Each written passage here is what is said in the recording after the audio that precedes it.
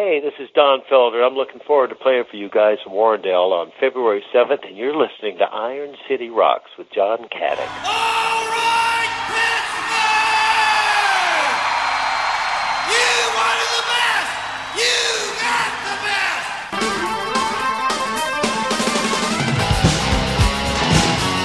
Ain't nothing but a good time. Round and round.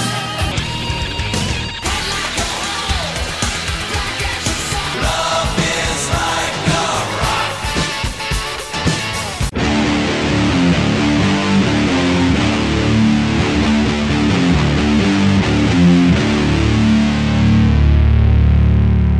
Hello and welcome to episode 431 of the Iron City Rocks podcast. I'm your host John, coming to you from the Iron City of Pittsburgh, Pennsylvania, bringing you the best rock, hard rock, heavy metal, and blues talk on the net.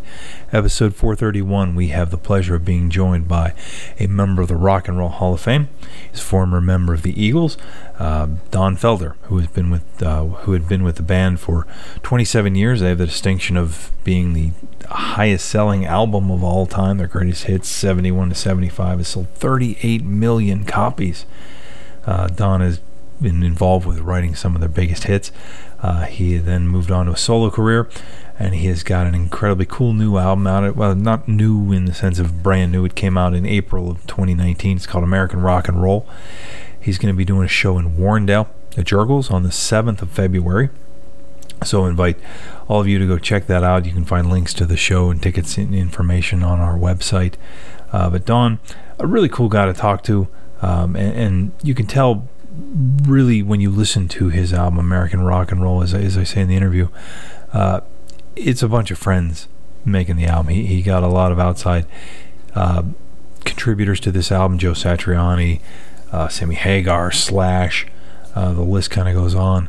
And you can tell when you listen to it that they're having a good time making the record, which is awesome to hear. You know, a lot of artists, you know, in kind of post their seminal work, sometimes the albums start to sound like they're a little bit forced, but there's no such feeling on this album whatsoever. American Rock and Roll sounds like a guy who's really enjoying what he's doing. So we're going to play you a little taste of that album. This song's called Rock You, and then we're going to get into that interview with Don Felder.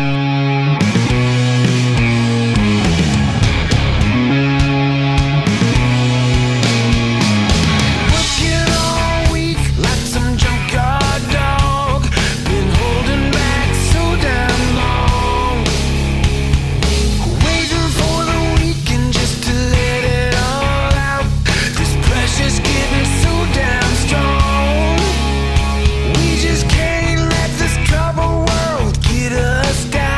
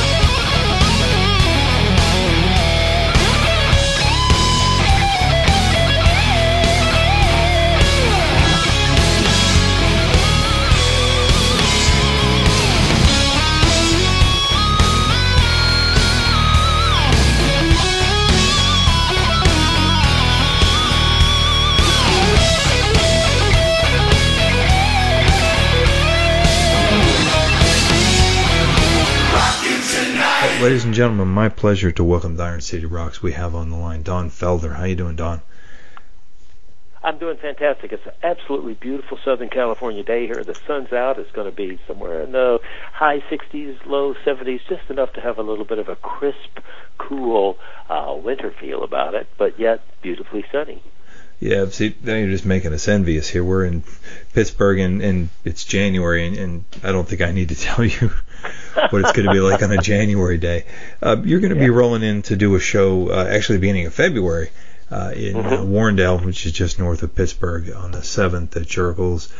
You have got a phenomenal album out. It's not new anymore, I know, especially being the recorded, mastered, etc. This is well over a year old at this point for you, but still in today's record industry, a relatively new album with American rock and roll. And I want to say, and maybe it's just my impression of listening to it, but you sound so happy on this album, which is, something I listen to, and it sounds like there's still a lot of fun in your life and in your lyrics. Is that a fair estimate on where you're at? Well, anytime I'm writing or recording or actually playing music, it brings me the greatest amount of joy in my life. It's been the one thing that's always put love and fun and joy in my heart and a smile on my face, irregardless if I'm playing in some bar in high school or playing a fraternity party or somewhere playing for 120,000 people at the Wembley Stadium or playing at a performing arts center like we're going to be doing at Warrendale on February 7th. I love to play music. I don't ever have to make another dollar in my life to live and be happy, so I'm doing the things that I love to do. I love to go in the studio, turn on the studio when it's totally dark, no music, no idea whatsoever. If I push play at the end of the day and it sounds really great, I get excited about it. And sometimes you go in with ideas that just kind of fall flat. I have this wonderful place that I put those. It's called Digital Heaven, basically the erase head. What happens. They go away, but I love playing live. I love writing and creating a studio. I'll sit on a plane flying cross country with my laptop writing lyrics to a song that has no music, no idea, but more like the concept of a lyrical idea like American rock and roll. I had that idea because I attended Woodstock and remembered seeing all of those amazing artists there, Crosby, Stills, Nash & Young, Jimi Hendrix, Carlos Santana, all the people that were there that so inspired me. And thankfully I got to be part of an event that probably will never be eclipsed anywhere in the near future by having over 400,000 people attend that event over the weekend. And there was no, social media, there was no radio advertisement, it was just all word of mouth, and so many people wanted to come to that event. I think they just overran the place with people, and obviously they didn't have enough food and water and sanitary facilities, but they all came for the music. And there was a thrilling, unbelievable vibe or spirit that was there at that time in the late 60s, early 70s in music that really just inspired me, fired forward in life and do that. Be part of that and create that. So that's why I look so happy and sound so happy, and the lyrics come out so happy as well. Yeah, and it really does. I mean, it's fun when you listen to an album like that. You never know when you drop the needle on an album from an artist what direction it's going to take. And I think that's one of the really exciting things about music. You could have gone in a totally different direction, but when you hear something that sounds so genuine, when you listen to it, and especially, like I said, the music, the lyrical content, it really is fun to listen to because I can tell you're having fun. Now you've got a who's who of rock and roll joining you on this album in different appearances and solos, etc. Was this something that you kind of wrote the song and then decided who might do a solo or play a part, or how did the kind of selection process for so many of these greats come about? Well, I didn't set out to try to write and produce an all-star record per se, but I've played and I know every one of the people that are on this record. I play with them. I know how they sound. I know how Mick Fleetwood drums sound and feel, and I know how Chad Smith feels, and I know how Alec Lifeson from the Rush feels, and Frampton, and all these people that I've played with and know. So when I was working on these songs, I kept hearing certain people playing with me on it. And so I think the first thing we did was we had Joe Satriani play guitar with me on one song called Rock You.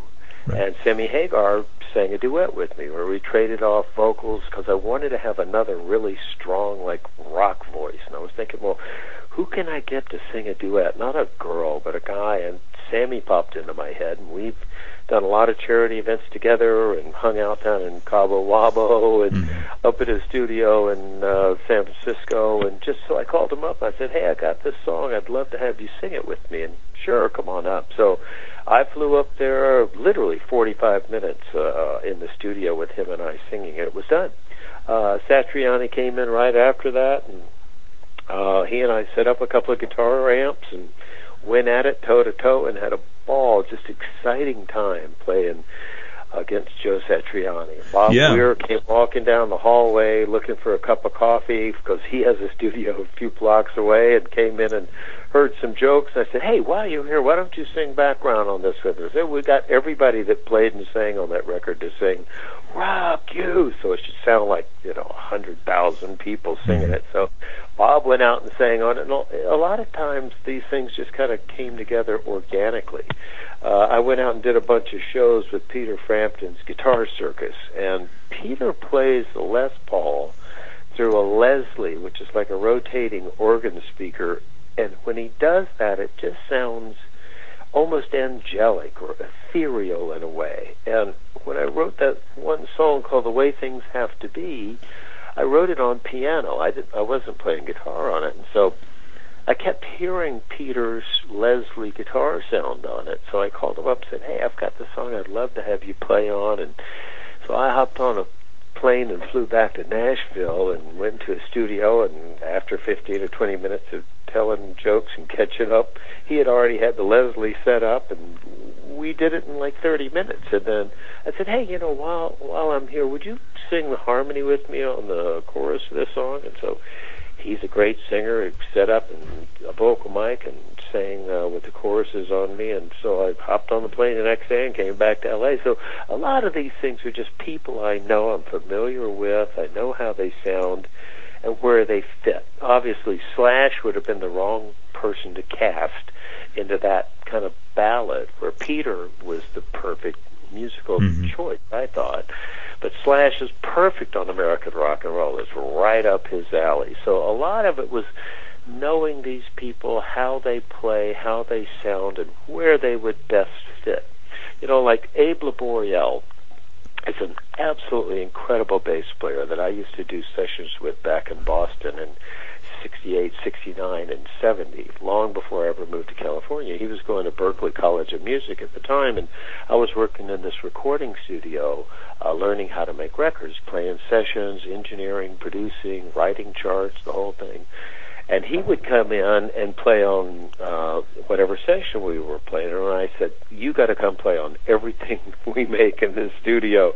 So he became our session bass player, and when we got around to record this one song called Little Latin Lover, which I'm playing a nylon string guitar on, I originally played the bass part on the track myself, which I'm a pretty good bass player. I wrote the bass part for One of These Nights and the bass part for Hotel California, and so I can kind of come up with decent bass licks. So I had played it, but it just didn't feel authentic. And I said, who can I get? I think I had like 4 or 5 different bass players come in and play on this record because I knew the ones that would fit bass or best, whether it was Nathan East or somebody else that was going to play on this particular track. And I said, who grew up in Mexico and knows this stuff better than anybody? Boreal. So I called Abe up. He came in, big ear-to-ear grin, and we spent 10 minutes catching up on his life and his son, who now plays, I think, with just about everybody in town. Abe Laboriel Jr. is a great drummer now. But Abe came in with his bass, and literally 3 passes, one to get level, one for him to perform normal stuff, and I said, Dad, throw some fun stuff in there this time. So the third take, he just played some brilliant stuff, and that was the take we used. But it was really knowing intimately how these people play and what they sound like and what song they would be best chosen for, which was the fun part of having all these people over and playing with them. Yeah, and there's something to be said for, like you said, kind of knowing who would fit these parts. You know the song, you've got a sense for how you want the result to sound and who would make that happen. And that's not necessarily something everyone can do. You hear sometimes where people will kind of shoehorn particular musicians, guest stars into songs that doesn't always work. So this was a testament it's like to your... Jim Keltner was the perfect choice for a couple of songs. You're My World and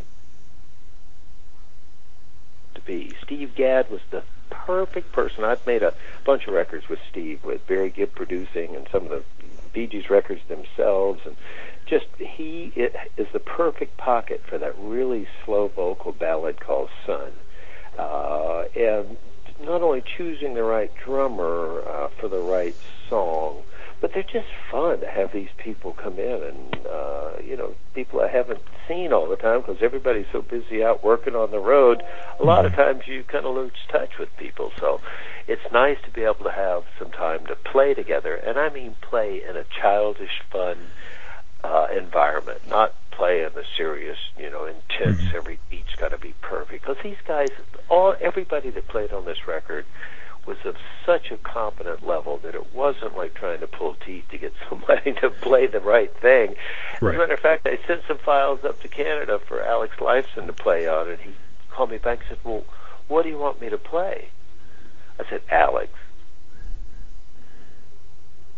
many records, if not more, than I have. You just play where you feel and what you feel like playing, and I'm certain it'll be brilliant. He wanted me to tell him what to play. It's like, no, I don't want that. I want you to put you on the record. So he played some acoustic guitar and the bridge and stuff, and then did this incredible solo on the end that I went in and edited so I could make some room for him and I to trade off and then play harmony with him on the last line. It was just fantastic to have everybody step up and so quickly be able to just pull something out that was brilliant. Whether it was 15 minutes or 30 minutes or 45 minutes, it wasn't one of those things where you were struggling to get somebody to play something. Everybody was just at a professional competence level that it just flowed so nicely. I loved it. It was a lot of fun, a great experience for me. Yeah, and that might transcend into what I was speaking about, where it sounds like you're having so much fun with this record when you get to have these experiences with people who you call friends, making music. I mean, that's the essence of, I think, why everybody picked up a guitar was, they wanted to jam with their buddies, and that's exactly what you're doing. That you just hit the nail on the head. That's the perfect description of it, is jamming with my buddies. The previous record I made, which was called The Road to Forever, I played everything on it. Every guitar part, acoustic guitar, electric guitar, slide guitar, pedal steel guitar, just about everything, banjo and mandolin, a nylon string guitar. I played everything on it. And it's very perfect. I was able to overdub and change this and fix this and edit that and da-da-da. But what it lacked was that just fiery, momentary, just of-the-moment playing that comes out of people. And that's exciting, and it's fun. It's got an energy to it. And that's really what I wanted to capture on this record, was just that spontaneous creativity that comes out when you put two great people in a room and go, well, let's make a record. And we go at it, and that's what you got, Don, I've always wanted to ask you this question. You are I think when you think of guitarists, and I'm sure you're like this with the people you grew up idolizing, you think of a particular guitarist with a particular guitar. You think of Stevie Ray Vaughan with, Lenny or his, number one guitar. When the world thinks of you, I think almost everyone thinks of the double neck Gibson EDS. If you had to rewrite history, would you pick something maybe a little lighter to play at this stage of your career? Well, that thing is like carrying two guitars, and I think if I have anything to blame for my back issues, it's the fact that I've been lugging that double neck guitar around for over 40 years, and it does get a little heavy. But the one thing is, the blessing is that it was the only way I could figure out how to play Hotel California live. I had played on the record an acoustic 12-string guitar that I'd taped with gaffer's tape, a pickup in the O-hole, and run it out through a cable that went into a Leslie speaker. We were talking about using a Leslie before, and it had been mic'd in stereo, left and right, and then they put a microphone directly on the front of the guitar, the O-hole, and recorded that acoustically and put it in the middle of the mix. So you have this kind of swirling acoustic 12-string in the beginning of it. And then I had to play all the rhythm electric guitars and the solo guitar that Walsh and I put together on the end, and just a bunch of different stuff. And I got on the sound stage when we were getting ready to do the Hotel California tour, and I said, well, how am I going to do this? How am I going to play an acoustic 12-string and then pick up a Les Paul and play that? There's just not enough time to change guitars. So I had the idea. I'd seen Chet Atkins when I was 14. Chet had his guitar wired as a stereo guitar. The low 3 strings on his guitar went out of one output. Okay. It went into one amplifier on one side of the stage. And the top 3 strings, the melodic strings, went out of another output and went to another amp on the other side of the stage. So he could sit there and play a bass part, an accompanying bass part on the low 3 strings that would be coming out of one amplifier, and then add the melody on the top of it with the top 3 strings that was coming out of another amplifier. And it just, first of all, stereo was new in those days, but secondly, the fact that he was able to do that just blew my mind.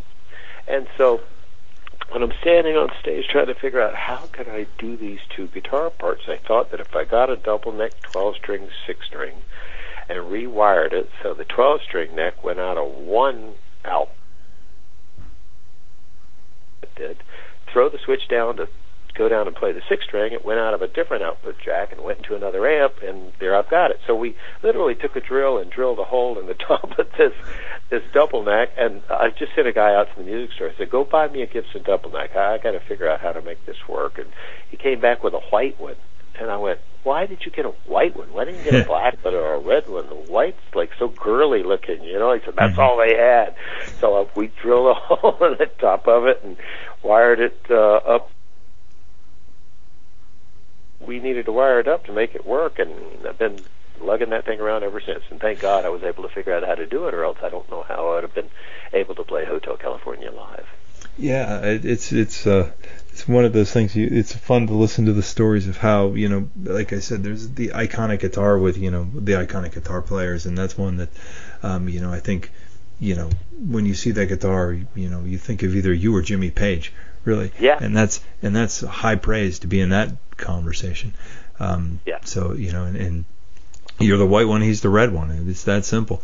And yeah, apparently you're the white one because that's all they had. In the same league as somebody like Page. You know, I try not to think that of myself. I just think I'm just one of the luckiest guys to, you know, been given the idea, the musical content to write what I did for Hotel California, and in that band at that particular time was just, you know, at the right place at the right time with the right inspiration.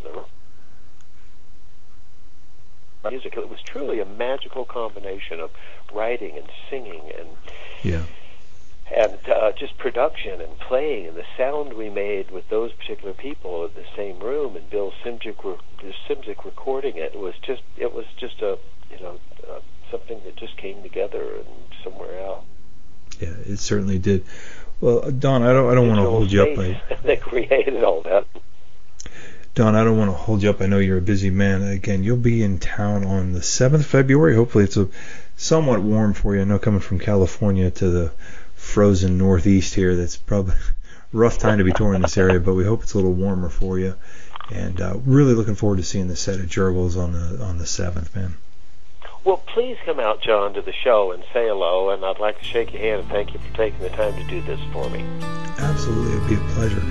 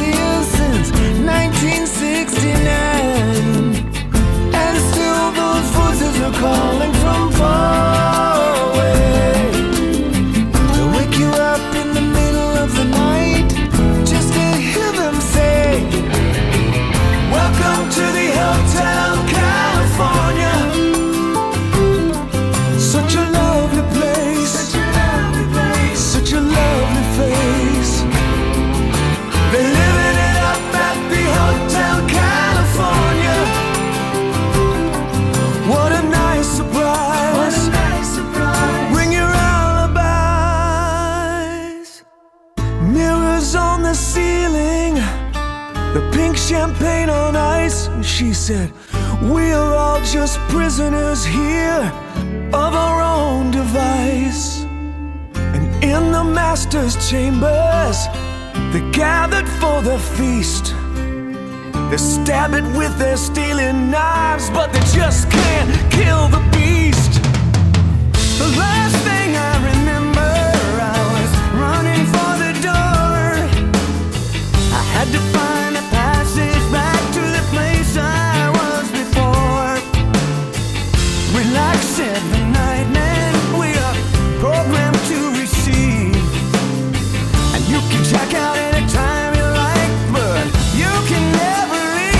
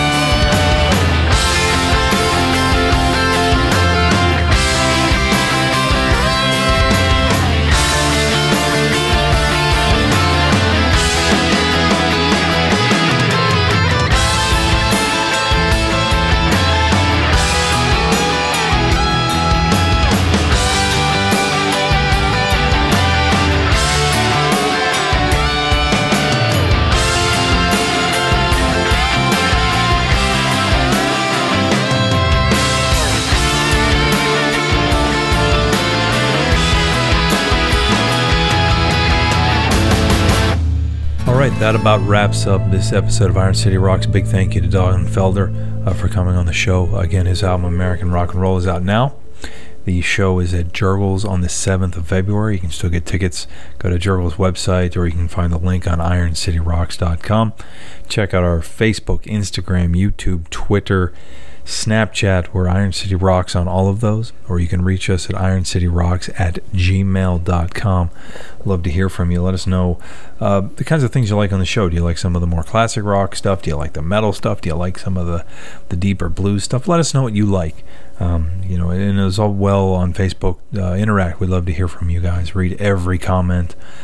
We get both good and bad. We'd love to hear it. So until next time, thank you so much for listening.